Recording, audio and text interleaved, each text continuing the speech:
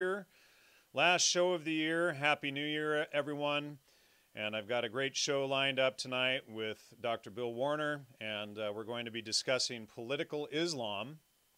And Bill Warner is the founder of the Center for the Study of Political Islam, and Bill has had a long battle in fighting and exposing Islam, and this is about my 22nd show for this year, 2019, discussing Islam, shows with Lloyd DeYoung, with Todd, as well as with Sonia Azam and others, Pastor Christopher Manti, etc.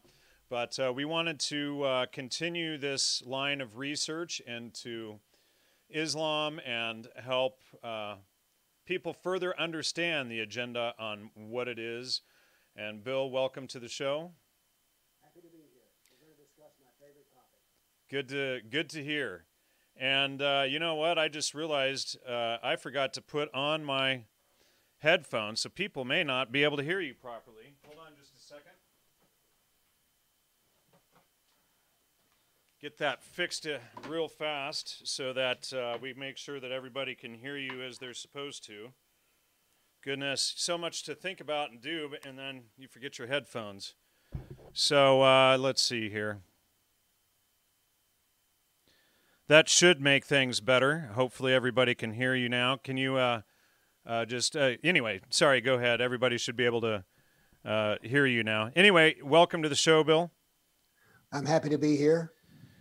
So let's see. We've got a lot to cover, but first off, you want to talk about the organization that you founded and who's involved in that? Yes. It's the Center for the Study of Political Islam. I coined the word political Islam right after 9/11 because I realized I'd studied Islam before 9/11, and I realized that the battle was on, but that we needed something that we could discuss in America. And with the First Amendment, I wasn't about to try to take on any religion. All right. But I am interested in taking on a political system. And so I define the word political Islam to refer to the part of Islam that deals with the non-believer, people like you and me. So this is the study of political Islam. Oddly enough, I have an organization in Europe, which is the Center for the Study of Political Islam, and I have 200 men there and women. So I have a large organization that's functioning in Europe, and we're going to bring it this year to America. I've been over there. I've been having a working organization for 6 years over there. So we developed manuals, procedures, and now we're going to bring it to America. Great to hear. And so you've been, for those who don't know, Dr. Bill Warner, he's considered a raving bigot and Islamophobe. And what other names do they call you? It's just one long hyphenated word: racist, hater, bigot, Islamophobe. Oh, that's okay. Well, yeah. He's the one white nationalist, if you want to. Oh, really? Racist. Yeah. Well, and the interesting thing is that the Nazis and the Islamists worked together in World War II, and they still do today. We've exposed that extensively on this show, but that's something that they don't want people to understand. And it's like if you are exposing this and using primary citations and documentable facts, that's all I do. That's what makes you the racist, and as long as you tote the official line and don't cite their own documents and books and whatnot, you're fine. But as soon as you actually crack the Quran or the Hadith or the Tasfir, etc., that makes you an Islamophobe if you actually provide their own citations to show what it's about. Is that correct? That's exactly correct. And people like myself, David Wood, Robert Spencer, Emil Amani, all of us do the same thing. We quote the primary sources. I like to tell people my two teachers are Dr. Allah and Professor Muhammad.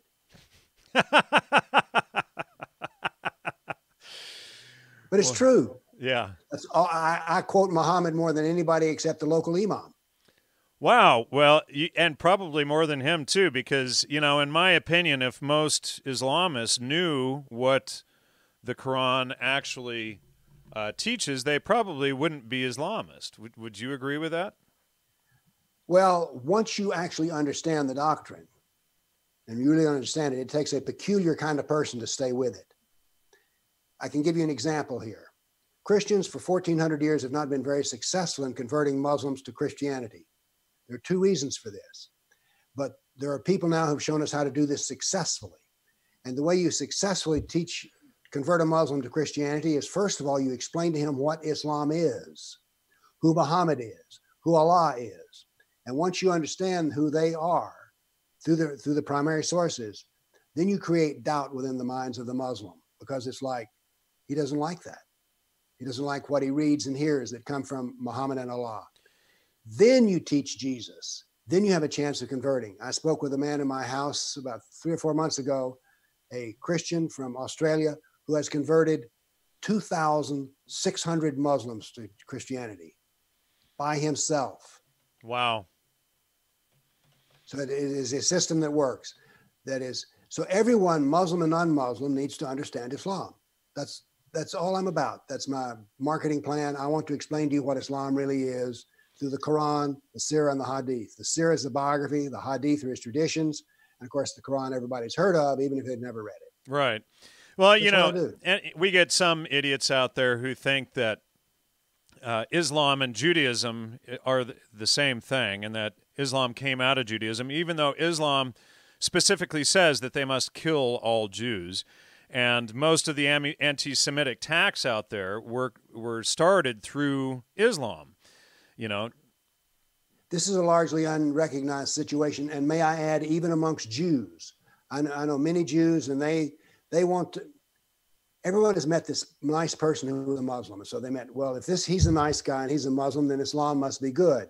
Well, Islam and Muslims are two different things, as you may well know. Yeah, well, and we've exposed the differences of such nonsense claims, and there's always someone out there with a less than 95 IQ who regurgitates such dumb claims without reading or understanding anything. And then you have other people that claim that, oh, well, the Vatican founded Islam, and never mind that the Muslims attacked the Vatican and tried to get over the wall. In fact, that's why the Vatican has the wall now. But exactly, and so you get some really low IQ people who make such claims. But so let's segue from there for a minute. You've been under severe attack through Google, PayPal, YouTube, Amazon, etc. Would you talk about that? Well, it's a coordinated story. We need to start with the fact that there's a man called George Soros. You've heard of him, I'm sure. Oh, yeah. Nazi, right. So anyway, he has an organization called Media Matters. And some years ago, I can't remember the exact time, Media Matters had a conference in Florida. And the featured people were the Southern Poverty Law Center. Have you explained to your audience who the Southern Poverty Law Center is? No, why don't you go ahead and do that? Well, it is a civil rights organization that deals with bigotry and hatred. And they've turned hatred into a major business. They're worth over $350 million, which is a lot of money for a civil rights organization. And a lot of their money is overseas.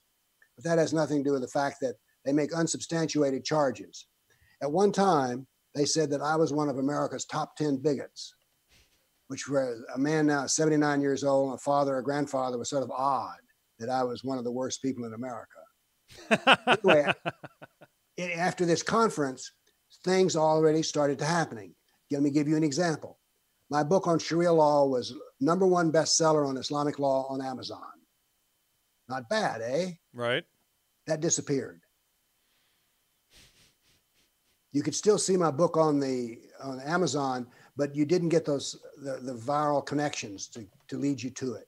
You had to look it up specifically. So that's what happened with Amazon. Before this, YouTube had contacted me and told me, you're doing extraordinarily well with your videos, but you don't know what you're doing. We were going to assign you a person from YouTube to teach you how to make good videos. So I did what they said. My viewership went up. Then after the Media Matters meeting, all of a sudden I was demonetized. They wanted me to bring in the most money. They went from telling me we want you to bring in the most to we don't want your money at all. Then shadow banning, Twitter, of course, is standard. Oh yeah, I've been shadow banned on Twitter for years. I think ever since I opened my account, in fact. It could be. So anyway, Let's see. I've got like 3,000 people on my Twitter account. This is simulcasting over there right now, and and it'll have like, a handful of views with thousands of people subscribed to my Twitter account. Okay, so you've experienced the same thing I have. Oh yeah, for sure. And let's see. Then about 3 or 4 weeks ago, PayPal contacted me and told me that they were taking me off their pay. We use them for donations. They said, we're shutting you down because you have violated our terms and conditions. That box you check. Right. Then I got one from my personal account, which said that I was a safety risk, which was the oddest thing. I've already told you I'm 79 years old, and to be a safety risk at age 79 is like really sort of odd, isn't it? Right. Well, when you present primary citations, that is a safety risk for those who are spreading lies and bullshit. And see that the trolls are going ape shit in the chat tonight. They just can't handle that you and I are on discussing all of this stuff. So they're trying to attack me. They're trying to attack you, calling me a sellout, this and that. And they're very frightened when anybody puts out this information. So you get these, weak-minded morons who, for money, they go out and troll and harass people, and they spread, hate speech. And, so anybody who doesn't tote the line, they have to attack or bring up irrelevant nonsense because they can't deal with the discussion at hand, This is the nub of the problem. That is, people, when they debate with me, they don't use Islam to debate with me. They basically accuse me of being a racist, hater, bigot, Islamophobe. Right. And by the way, you've mentioned some of these people as being low IQ. I've had this done to me by department heads at universities. These are people with plenty of IQ points. Well, most university professors only hit about 130, 135, so I still consider them pretty down there. But that's a whole other. I'm just telling you, there are some very intelligent people who have been told that people such as myself are evil, and so they just believe that because they don't want to probe into the subject of Islam itself. Most people are very happy not knowing anything about it. They don't want to hear about it, talk about it, think about it. And so the reason people like myself are scary is we want to talk about it and think about it. That's what's scary. Right. Well, and I wanted to say very quickly hello to Sonia Azam in the chat there. She was on the show a few weeks ago. She was an Islamic apostate turned Christian. And so welcome to, I'm glad you're watching the show, Sonia. And, let me say to Sonia, whom I've never met, you're one of the most courageous people in the world. Anybody who leaves Islam is a person of intelligence and courage. Yep. And, she basically went into hiding for a while, but I had her on the show a few weeks ago. Maybe you want to check that out. Maybe she should contact you and have you on her show as well. But she has a YouTube channel trying to convert Muslims to Christianity now. So even braver, right? Yes. So Islam and their wars, are they all defensive wars? Well, part of them are. Part of them were, but now they're no longer. Here's the thing about Islam. It is a dualistic system. Yes, there were peaceful wars, the defensive wars, and then there were offensive wars. Just about everything you can say about Islam, you can say two things about it. Muhammad's life can be summarized like this. He preached the religion of Islam for 13 years in Mecca and converted about 150 people. That's about 10 a year. The peaceful religion was a failure. He was driven out of Mecca because he created dissension within the town. And so then he went to Medina, where he became a politician and a jihadist. And this comes directly from the official biography. When he died, every Arab on the peninsula was a Muslim. So jihad and politics made him overwhelmingly successful. So we have here two Muhammads, a politician and a religious leader. So Islam is a religion, but the bulk of its doctrine is about the non-Muslim, the kafir. Right. 51% of the Quran being about killing and subjugating the non-believers. Yes. The kafir, right. So, but part of the Quran, by the way, is quite beautiful. So what I'm saying is that the heart of the problem in understanding Islam is its dualistic nature. It's like it's got good stuff and bad stuff. And because what we want to say is this: well, I met this Muslim, he's a nice guy, so therefore Islam is nice. Doesn't work that way. Let's talk about Islam rather than Muslim. I never discuss Muslims, by the way. But a Muslim must follow the Quran, the Sirah, and the Hadith if he's to be a real Muslim. So the question is, which is the real Islam? Well, they're both real. It is a religion of peace, and it's also the jihad of it's the politics of jihad and death. And you want to say, well, wait a minute, those contradict each other. So one of them has to be wrong. You're thinking like a Westerner when you think like that. You follow me? That's Aristotelian logic. Right. Islam is based on dualistic logic.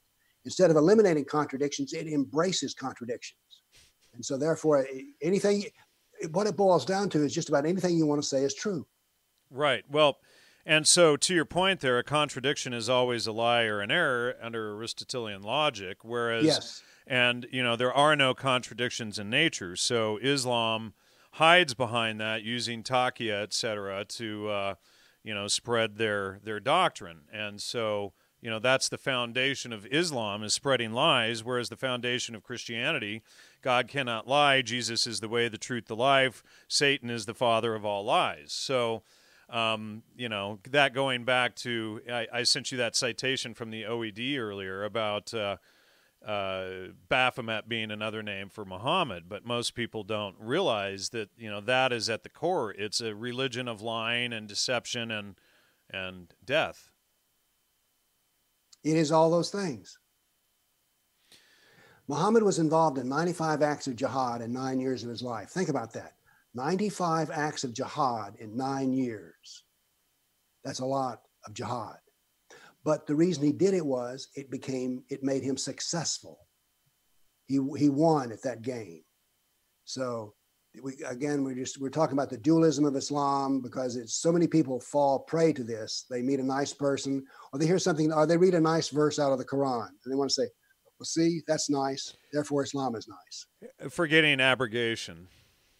Well, even the Quran, look, the Muslims, the Arabs of Muhammad's day were not dummies. They said to him, whoa, wait a minute, Muhammad.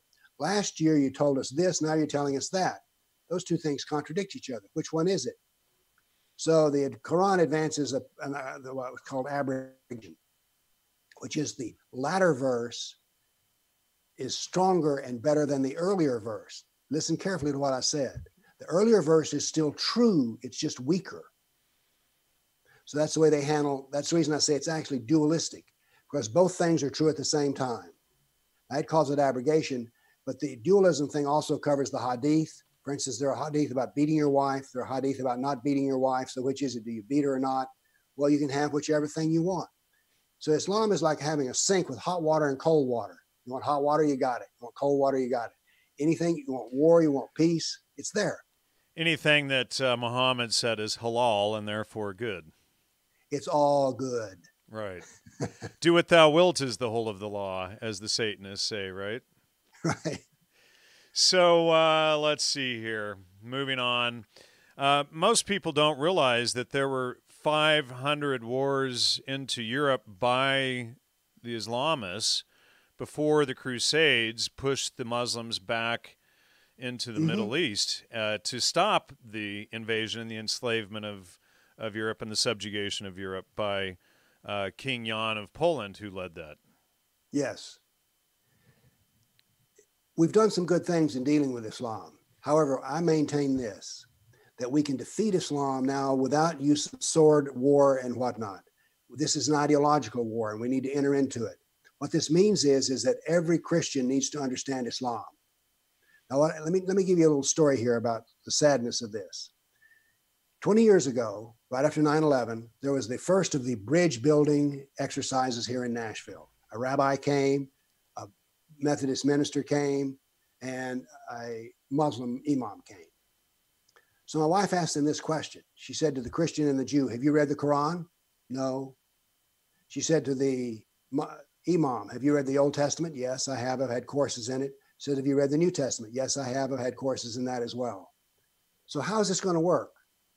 I tell you how it's going to work. 20 years later, the Christians in the town of Nashville know less about Islam than they did 20 years ago, because 20 years ago they knew nothing, and now then they think they know something, and the something is good. So we have here actually negative knowledge. So therefore, I maintain that Christians need to know what? Well said. Negative knowledge. That's exactly correct. Yes. So therefore, I maintain that what we have to do is we have to start educating not only the Muslims about Islam, but we need to understand in particular Christians, and in particular those who want to proselytize. A Christian now, instead of buying an airplane ticket to Africa, needs to just drive to the next zip code. There's no need to get on the plane anymore to convert Muslims. Right. Well, and here's the biggest thing that I come across is that the people who are the most ignorant about a subject think that they're the most educated. It doesn't matter, those who hate on Christianity, they've never read the Bible, much less the New Testament, and they think they're the most educated on Christianity. They've never read the Quran, the Hadith, the Tasfir, etc., and they think they're the most educated on Islam. And, it's like these are the same type of people who put these cliche, idiotic bumper stickers on the back of their car that say coexist, and, and they don't even get that, if they had the wherewithal, the IQ level to say, maybe I should read the beliefs of each of these religions in this bumper sticker so that I know what they teach to see if they can coexist. They don't start with that premise. They just, hey, Christianity and Islam and Judaism, they're all Abrahamic religions, and therefore can't we all just get along? And once you actually open up the Quran and the Islamic text and you realize what it is, you quickly realize that there is no way possible that we can coexist, because the tenets of Islam are juxtaposed to the entire foundation of Western civilization. I agree. This battle has been going on a long time, but we now have the tools to end it today because, like I say, this is an ideological struggle. If we would, let me make a summary statement here. 20 years after 9/11, we're losing, and we're getting weaker and weaker. The Muslims are getting stronger and stronger. We're being neurotic and don't want to look at the fact we're losing because we don't want to ask the question, what should we do to win? But we need to ask these questions. The trouble with it is, and what's so painful to me is that we can win, and yet we decide not to win because we want to be nice. Here's the deal. Well, nice, by definition, nice actually means foolish or stupid. So, well, I'm just telling you that here in the town of Nashville, Tennessee, your Islam is safe from the Christians because they're not going to try to convert you. I mean, of all things, the Pope even recently said that you shouldn't try to convert Muslims. Where does this man live? Right. And has he ever opened up the book, the Bible? I wonder. Well, I'm being ironic. Horatio in the chat says, Happy New Year. Why is the Nation of Islam defended more, but Christianity is more demonized? And, they're juxtaposed. Christianity believes that truth is God. Islam, it's okay to beat your wife. It's okay to murder non-believers. It's okay to murder Tasfir. It's okay to, pedophilia is okay, et cetera, et cetera, et cetera. Why is one defended and the other one attacked? Christians are the most attacked people on the planet right now. They're also the most persecuted group. Right. And this irritates me because if we're bringing refugees into America, why aren't we bringing Christians? I just ask you that question.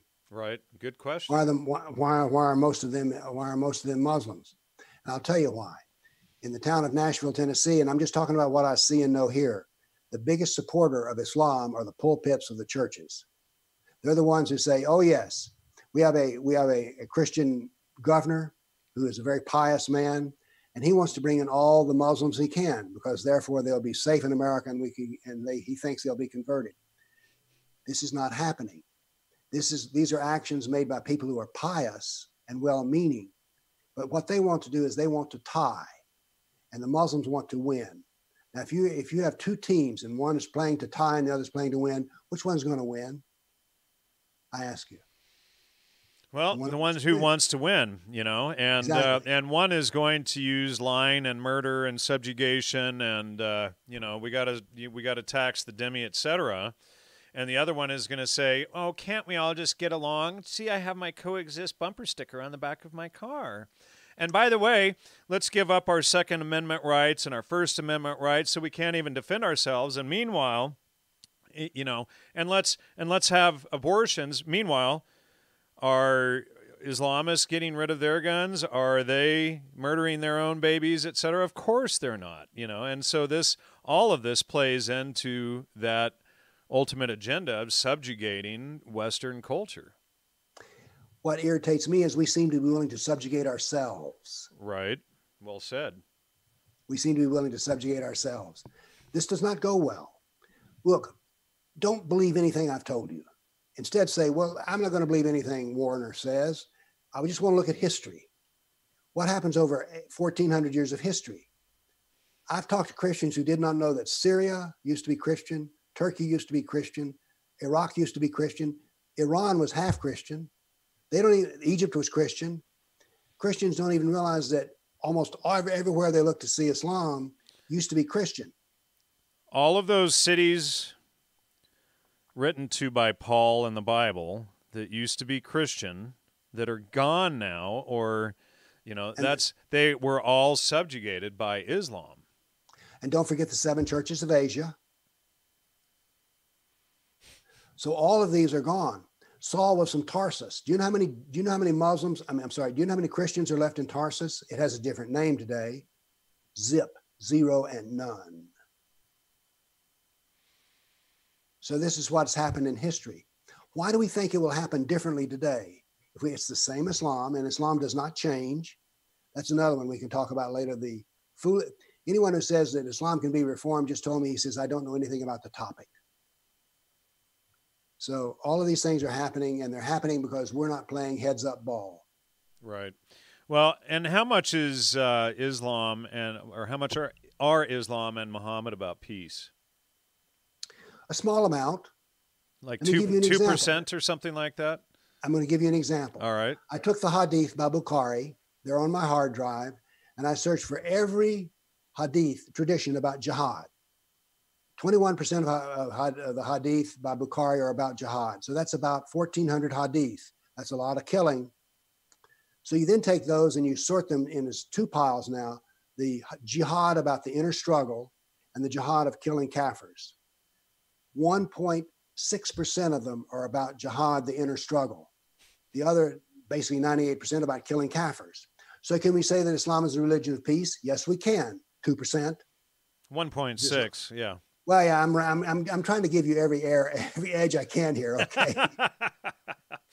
Right. Well, and, of course, we're always told that jihad means the inner peace or the inner struggle and not the other. Well, that is one of the meanings. The other 98%. Well, yeah, but they're going to play the 2% up or the 1.6% up. They're going to blow that up really big and then make the other 98.4% super, super, super tiny.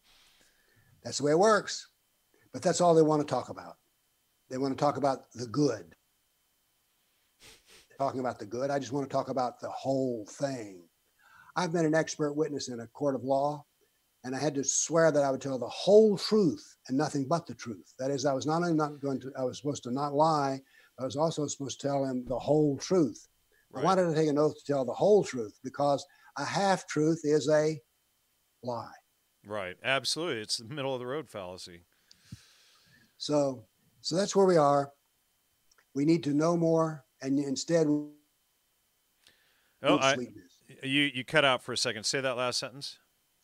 We need to know more, because knowing only that we need to be sweet and nice is not doing our job. Right, and again, the definition of nice means foolish and stupid. So if you're worried about being nice out there to everyone, you're worried about being foolish or not foolish and stupid enough. So take that into account. I love to say this. Jesus was not a nice man. He was a kind man, but he was not a nice man. That's very true. He stirred up trouble.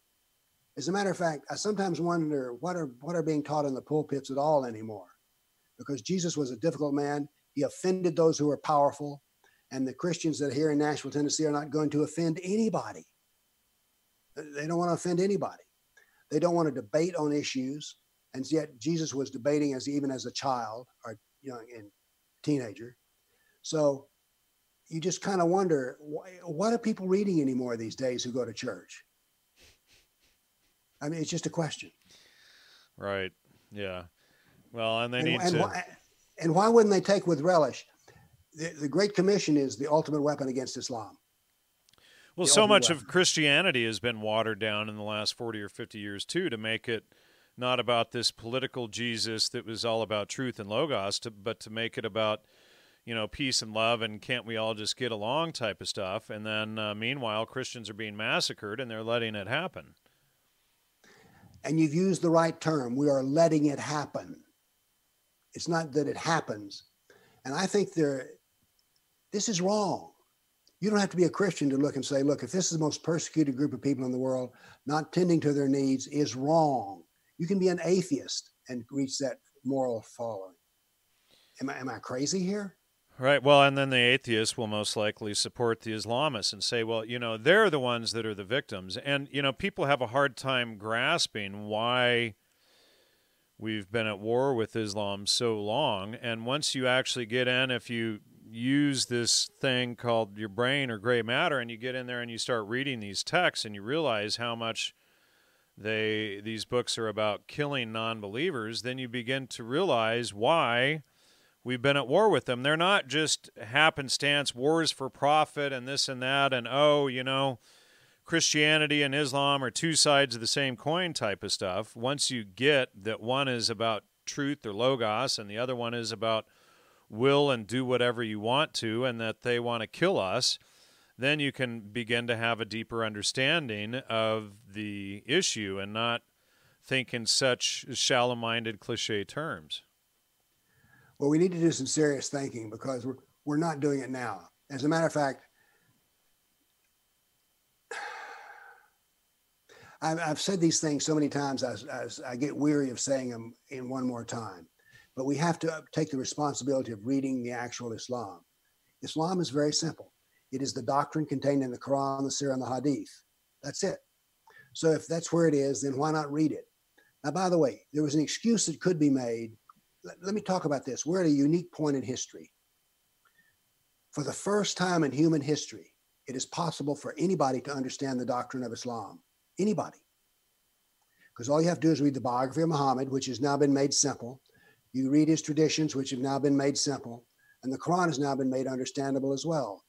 So for the first time in human history, the guy who comes to fix your commode can now understand Islam.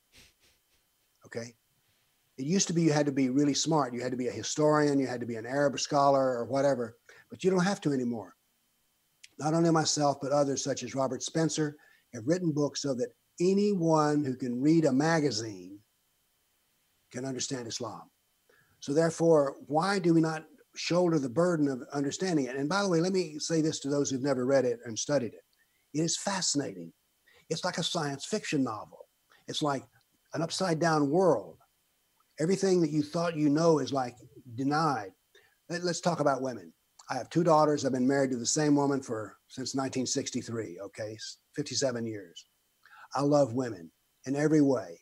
My grandchildren were here. I love them old and young, but we need to know that we need to take care of women. And instead, what is happening is we're letting people live amongst us who advocate wife beating. That's what the Quran does. That's what Muhammad did. And we're not objecting to this. How can you possibly maintain that you're any sort of feminist? And I don't mean a card-carrying feminist. I mean, even that you think that women should be treated well. How can you not speak out against Islam? I mean, right. And whereas in stark contrast, the Bible very clearly states that men are to treat women as themselves, and you wouldn't hurt your own body, so why would you harm your wife? Well, I agree with you. But why is it that we have all of these nice people who are saying that we don't want to know anything about Islam because we might have to deal with it? Right. One time a man told me, he says, Bill, here's your problem. You know, all these facts that are painful. He says, you're like a man who's married to a woman who's the most beautiful woman in the world. She's worth millions of dollars. She's charming. She's got a great personality, and she's cheating on her husband.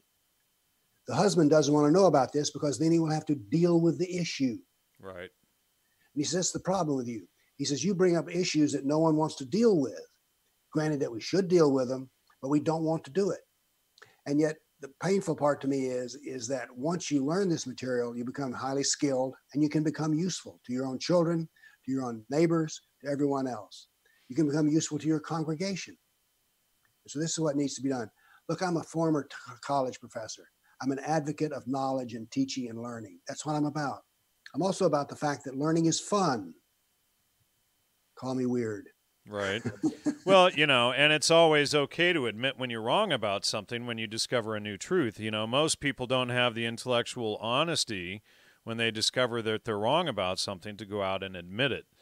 And then if you do go out and admit it, people like you and I are attacked. Oh, well, we must be Mossad agents or who knows whatever type of, ad hominem that they want to create to marginalize the facts that we are bringing forth for people to understand. So, it's easier for people to name call it, you and I and Lloyd, et cetera, for exposing this stuff than it is for them to get a copy of the Quran and sit down and read it and go, oh my goodness, this stuff is correct. It's easier for people to say, it's all this evil book, the Talmud, which I was telling you, before the show, that I went through and I started checking all of these so-called quotes from the Talmud. Only 1 out of 70 that I checked was correct. That's 1.6% accuracy. That's 98.4% BS. And these quotes are touted around to, to justify these synagogue attacks and shootings and stuff going on. Meanwhile, it took me 2 days to find 75% of the same claims made against the Jews. 75% of them were found within 2 days in the Islamic texts without much effort. It took me 2.5 months to go through the Talmud and prove that all of these were false. 2 days to find the same stuff in the Islamic texts. Oh, they don't hide it. I mean, Right. This is an open secret. This is an open secret. So anyway, by the way, if you want to learn about Islam, do not pick up the Quran first. Pick up the life of Muhammad first. Because once you understand Muhammad, then the Quran is like, oh, this is the way it makes sense. I published a Quran in which I did something sort of interesting. I took all the verses in the Quran and put them in the right time order, so that the early stuff is early and the latter verses are later, which is different than the way the Quran is written. I then collected all the same topics together, and then I did the miracle thing of taking Muhammad's life and the Quran and putting them together, so that now then you can understand. Here's an example. When you read the Quran, all of a sudden this verse leaps off the page at you. Allah says to Muhammad, it was okay to burn the palm trees.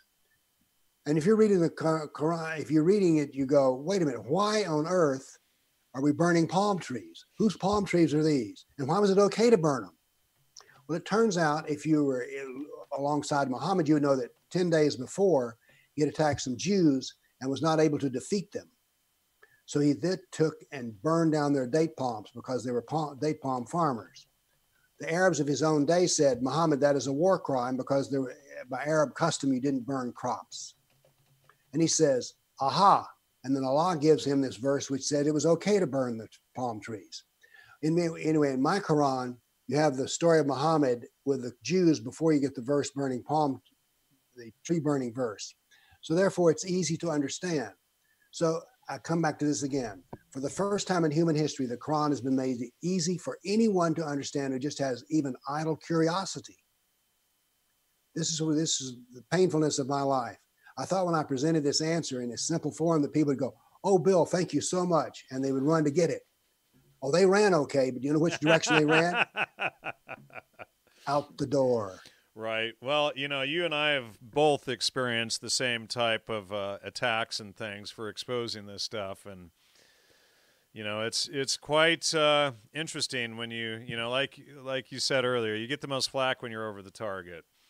And people don't want, the public to know that Islam is the real issue, Yes. and you're supposed to be focused on evil Judaism and evil Christianity. And when you realize that the whole foundation of Western civilization and everything that we enjoy and freedom and everything there is based upon the Bible, the Old and New Testaments, and that, they basically want to create Chrislam by getting rid of the Old Testament, killing off the Jews and bringing in Sharia law, and then this is the new world peace that they want to bring in.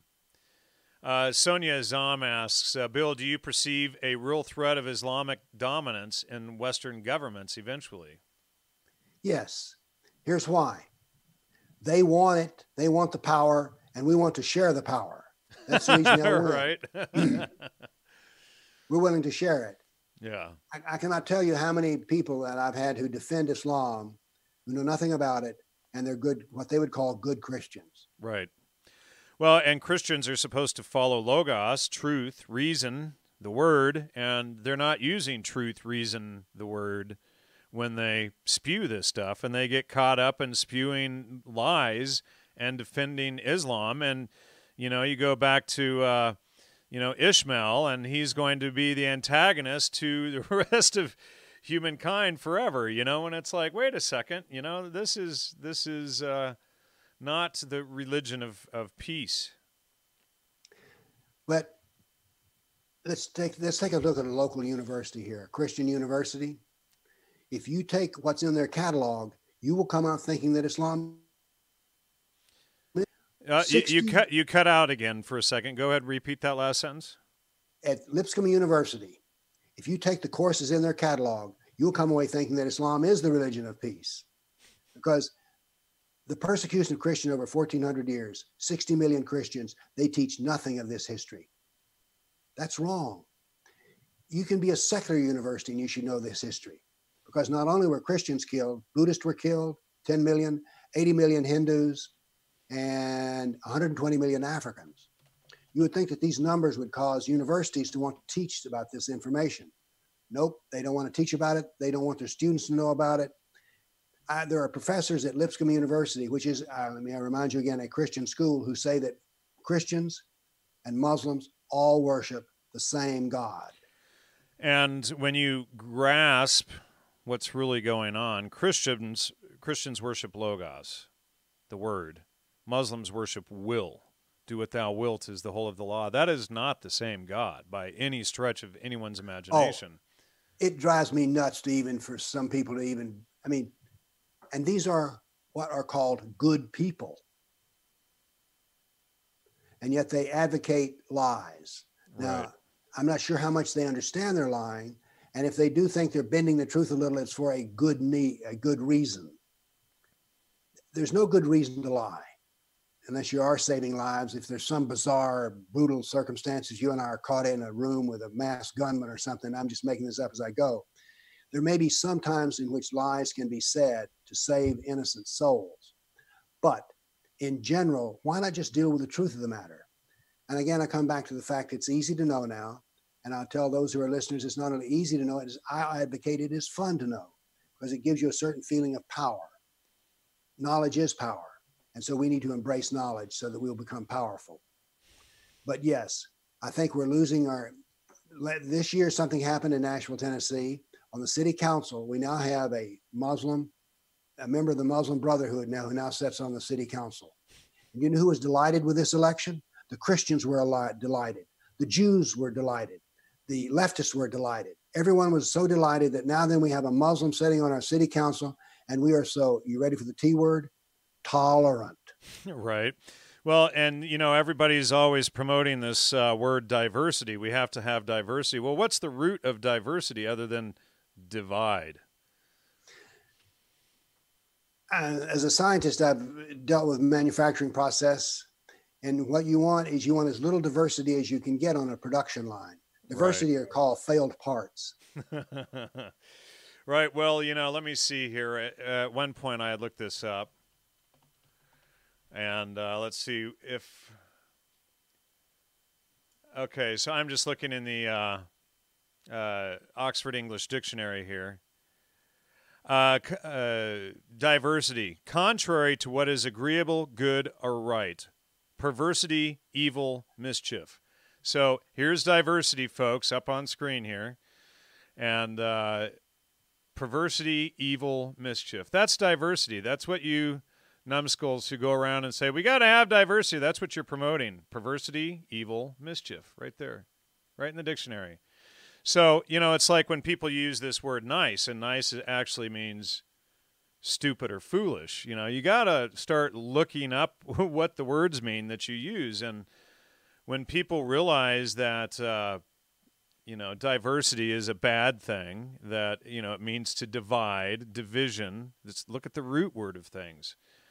And nice, well, we have to be nice, well, you don't have to be stupid or foolish. Nobody accuses me of being nice, I bet they don't accuse you of being nice either. Actually, I don't think they do. My grandchildren think I'm nice. Well, you should correct them next time. I'm kind, I'm friendly, I'm not nice, right? So let's see here. Talk about David Wood for a minute. He's a great man. Well, that's the shortest summary we can give him, but it's true. Why do I call him a great man? Because he's courageous. He speaks in public the truth. He's a highly intelligent man. He's got brains to spare. I'm a big fan of his because of his courage, his willingness to present himself. We need 1,000 more just like him. The only problem with David Wood is he's only one. Right? Yeah. Somebody's teasing me in the audience that I'm nice. So, yeah, and I forgot his channel, and I'd love to get him on the show. I've tried to reach out to him several times, but David, if you do end up seeing this episode, I'd love to get you on and help you promote your work. So reach out. I've sent you a few messages in the past. Would love to have you on. Talk about the government intervention into religion, such as the Bible versus the Quran, and places like the state of Washington. Oh boy, that's a big gas. Well, you mentioned the state of Washington. There's a prison in Washington, D.C. I'm sorry, the state of Washington, a prison in the state of Washington, was now on their own webpage basically tell us that Islam is the religion of truth and peace. What does the penal system have to do with theology anyway? I mean, but here they come proclaiming all the things that Islam would like said about itself. The state of Washington, through one of its penitentiaries, is saying, no, this is all true. The thing that Christians and Muslims all worship the same God. All of these things are now being, because everyone, let me tell you something. Inside of the prison system, there's a great fear of Islam. Let me give you an example. I'm changing topics here, but I'm talking about the same thing. Had a man get in touch with me who was the head of the chaplains unit for the prison systems in Tennessee. And he said to me, he says, we're losing people all the time to Islam inside the prisons. What can I do? I says, I can tell you exactly how to stop it. He says, really? I says, yes. I says, you need to study Islam through the eyes of Muhammad and slavery. You need to learn about how Muhammad was a slaver. I had sex slaves. He had white slaves. He had Arab slaves. He had black slaves. I said, you need to teach the history of Islam and slavery. He was like, oh, I can't do that. I said, well, you asked me what to do. I told you what to do, because I said, many of the people being converted in prisons are black. The subject of slavery is very sensitive to them. So they need to understand that the world's biggest slave owner is Muhammad. I said, that'll cut. But what do we have here? We have here a Christian chaplain who is afraid to discuss the truth of Islam. So therefore, more men are being converted. How many more men do you think are converted in the state of Washington with the penal system saying, oh no, Islam is a great thing? A of lot course, more. There are more. So therefore, we get into this business we're losing. Last, spring or so, we did a show discussing Islam and slavery and how it's at the core of slavery. And of course, the Christians get blamed for it. It's always spun against Christianity. I'll agree, but Christians themselves, I've seen Christians who are more than willing to be abused. I give you the Archbishop of Canterbury. He's willing to be abused at the role the white people had in slavery. Hello, Archbishop of Canterbury. How about waking up and learning the whole truth? Because it was British who stopped the slave trade in Africa. And yet, what do Christians do? They want to wallow around in the mud of their sins and wrongs instead of realizing, look, we stopped it. Yeah, exactly. And, you have these liberals who are, self-hating, whatever, because their great grandfather may or may not have been involved in something that they know nothing about, and it's just, right. It's just stupid stacked high. It gets really ridiculous. So let's see here. We already talked about your shadow banning. But, while we're on this topic, talk about leftists and progressives.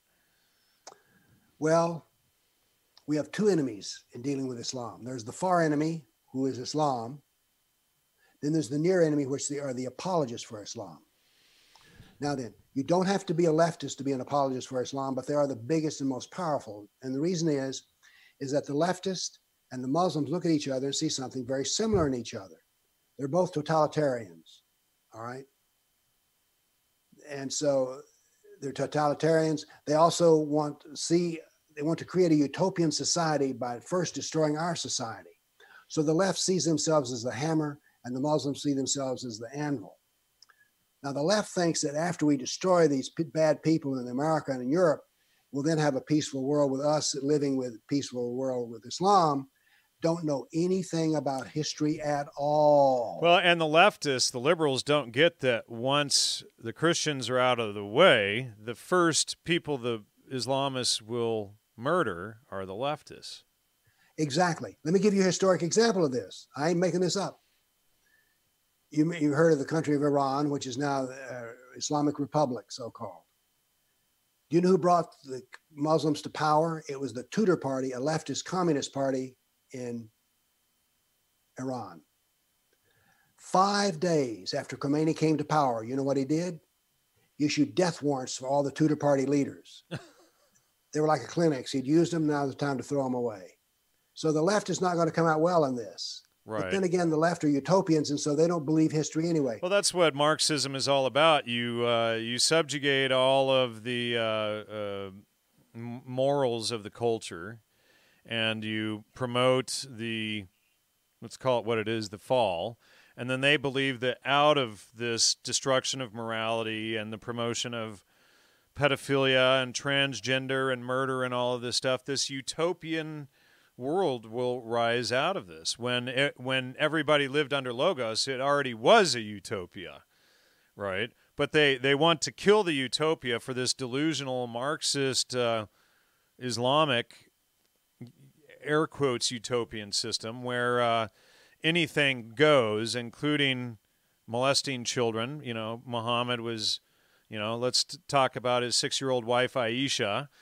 And, these imams and whatnot who talk about how it's okay to, you can't have sexual intercourse with a girl until she's 9 years and a day, but you can rub your phallus between her thighs up until that point, even if she's a suckling infant, You can't make this stuff up, can you? No. And of course, therefore all for that, because to the left, it's all freedom is about gay sex and doing drugs and NAMBLA and promoting pedophilia and this sort of thing. That's what they think freedom is. They don't even understand that their right, their freedom to whine, bitch, and complain about Christianity and the right comes from Christianity and the right, Have them move to an Islamic nation and criticize Islam, see how well they like that. Right, and see how long they live, being transgender and gay, and it won't be very long, and then it'll be a painful death. And it'll be a painful death, and then they'll be sitting there longing for the Christian culture they so despised and helped subjugate. We have to blame the Christians in this as well, because they're willing to do anything to just get along. Well, and, if Christians would stick to what is logos, what is truth and reason, and not subjugate themselves to all of these lies, we could fix this thing. But, for the last 50 years, Christianity has been so heavily, reinterpreted for this soft Christianity, that, people don't understand what it's about at its core, and how all of the high cultures throughout the world were Christian. What high arts, etc., have Islamist countries brought us? Well, let's take the modern times. There's never been a Nobel Prize won by a Muslim working on his own in a Muslim nation. Never has happened even once. There have been a handful of Muslims who have received Nobel Prizes who are working with Kafirs, non-Muslims, and in Kafir countries, non-Muslim countries. So I give you this just little example. Scotland, little Scotland has won more Nobel Prizes in science than all of Islam. But then again, here's Islam as well. There's never been a best-selling novel translated into Arabic. Did you know that? Wow. As a matter of fact, fewer than 200 books a year. I'm excluding manuals. I'm talking about literature. So, I'm not talking about the manual you get. Your Chilton's manual, right? Right, your Chilton's manual. So, but otherwise, I mean, we have the information in front of us. We have to start using it. We have to, instead of blaming others for our faults, because what have Christians done? They've brought Marxism within the theology schools.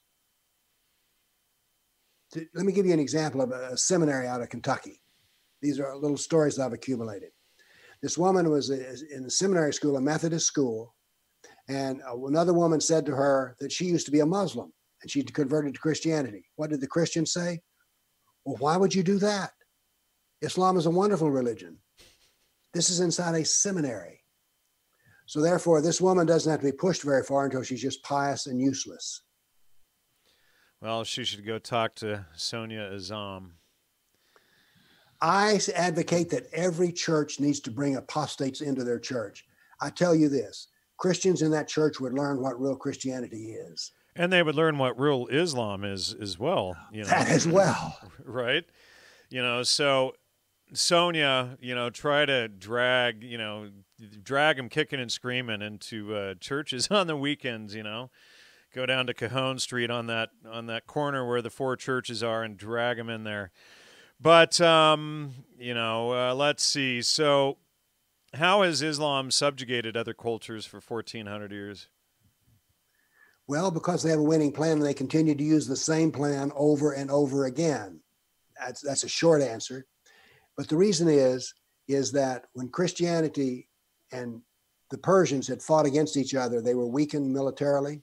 And this was the world that Islam exploded out of the Arabian Peninsula into this new, and they were able to take advantage of the weakened Persians and the weakened Christians.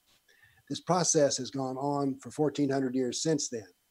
And what has happened is that Christians have been unwilling to engage Islam on ideological war. And this is what needs to be done. And I think it should be done in a somewhat joyous fashion. And when I talk about ideological war, people may get sort of a little frightened here. But I'm talking about something which is the telling of truth and the argument about truth. And thank you, everybody in the chat who's been donating and supporting the show tonight. Thanks, Dashing Rogue. He says, Happy New Year and welcome to the Roaring 20s. That is right. We are entering the Roaring 20s. Here we go. And thanks to everyone else who supported the show tonight. I greatly appreciate it. Bill, I'd love to have you back. You're a great guest. That's just because I talk a lot. Right? Well, that helps other than dead air, if, what we could do is just sit here and stare at, the camera for an hour and not say anything, Right. and babble senseless nonsense, but, the thing is facts and primary research in the last 5, 6, 7 years have become hate speech, and people can't use, they don't use the trivium. They don't use grammar, logic, and rhetoric, who, what, where, when, why, and how before they come to any conclusion. They think that whatever they believe through emotion, or even worse, primacy of consciousness, whatever they push out onto the world, that's reality. This is the thinking of today. Whatever feels good, whatever I like, facts don't matter because, you're just a reflection of me, Bill. You don't have your own free agency to do what you want. You're just 100% of a reflection of me. And in the liberal mind, the most egoic thing ever, they are God because everything is just a reflection of them, Well, it's a sad world. I'm an intellectual. I love thought. I love reasoning. And I want to use it to help save the civilization I'm in. That's basically my life goal. Well said. So let's get you back on sometime soon. All right. Let's do it. All right. And next week, let's see. I think, next week, Steve Jones is going to be on. That should be a good show. We'll be doing part 3 with him, and he wants to get into the real history of Bethlehem, etc. And so that'll be good. And then I'm not sure who will be on the 14th. It'll probably be John Kleisick again to talk about the school world order and the trivium again. And so we have lots of good stuff lined up. Thank you so much, Bill, for your participation tonight. I really appreciate you coming on in such short notice. Glad to help. Look, I've enjoyed myself. Have you enjoyed yourself? Absolutely. I like talking to you because, you're actually, it's rare that that you come across people who are intelligent enough to get this stuff, right? Yep. All right. Thanks a lot. Thanks you for what you do and who you are. Likewise. And good night. Thanks, everybody, for your support. Happy New Year. You got about 6 hours left from now to get to your New Year's party or whatever you're planning to do tonight. And so we'll wrap it up here and see you next year. Happy New Year. Bye-bye. Goodbye.